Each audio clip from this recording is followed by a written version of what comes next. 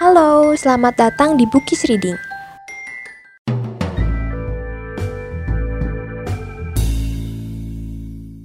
Kopi dengan 2 sendok gula, karya Laras Maria.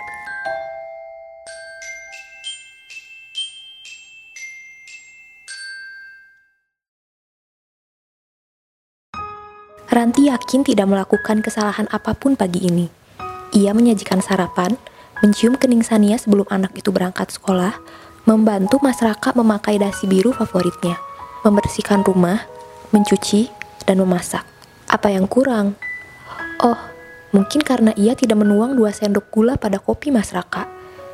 Tapi, persediaan gula memang sudah habis dan belum belanja.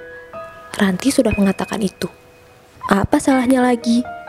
Atau lebih tepatnya, kesalahan apa yang sudah ia lakukan?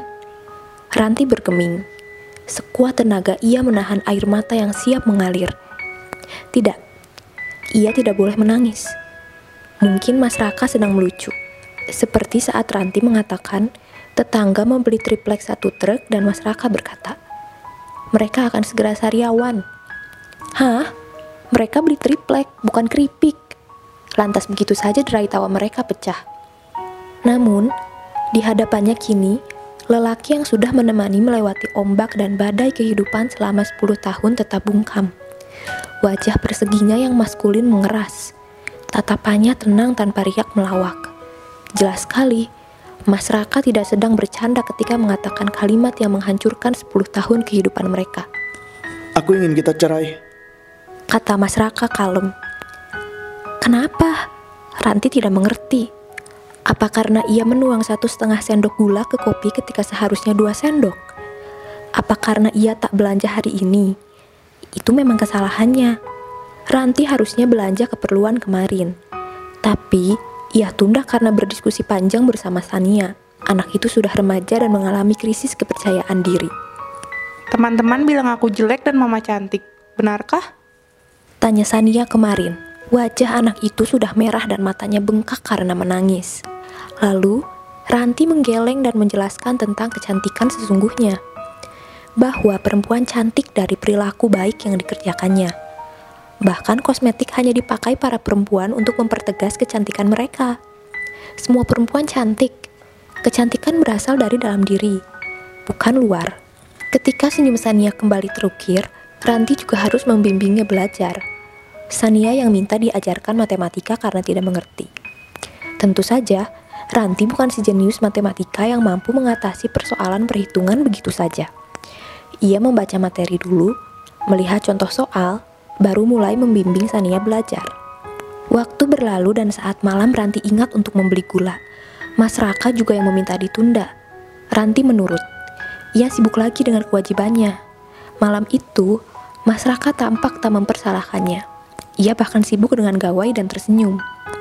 Ranti bukan tak mengerti cara memakai gawai, tapi ia sudah berkomitmen tidak memainkannya saat ada Sania yang hilir mudik di sekitarnya.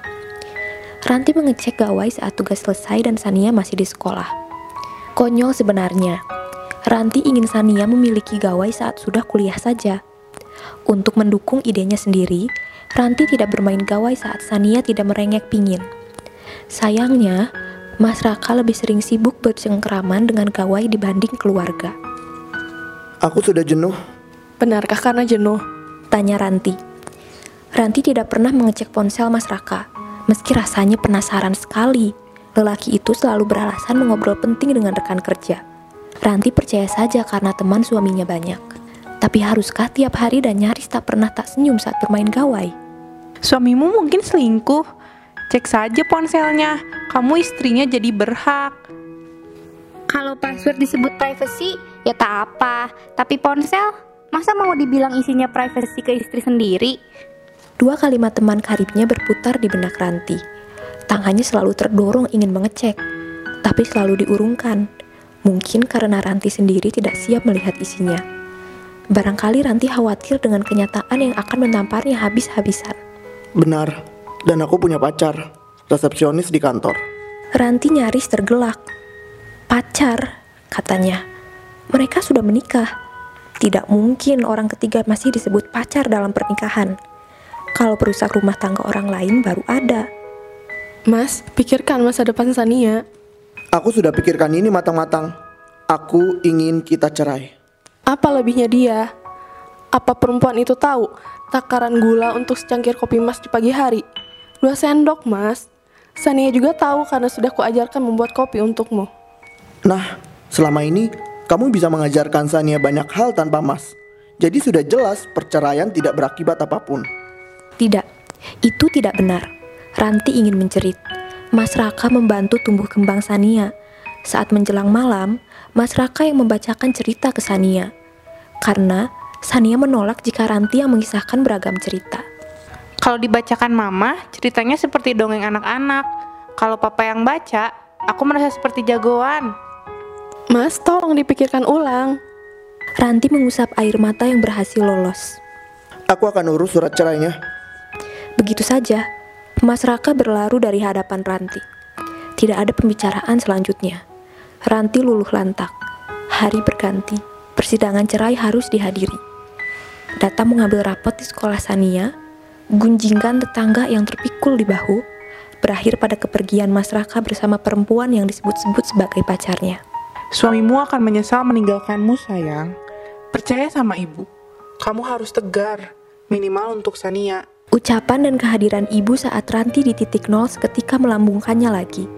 Serpihan sayapnya yang dipatahkan dikumpulkan kembali. Ibu benar, ia harus tegar untuk Sania.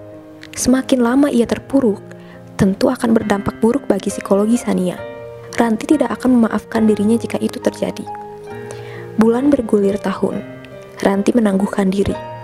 Ia berjualan kue dari modal pinjaman teman karibnya. Lalu, ucapan ibunya menjadi kenyataan di tahun selanjutnya. Ranti menyaksikan sendiri kedatangan Mas Raka. Aku menyesal, Ranti. Perempuan itu hanya ingin harta. Saat aku jatuh, ia pergi. Kini, maukah kamu menyeduh kopi dengan 2 sendok gula lagi untukku? Ranti tersenyum. Tidak ada debar rasa. Tidak ada kemarahan. Ia sudah berdamai dengan kepedihannya sendiri. Lalu, perlahan kepala Ranti menggeleng.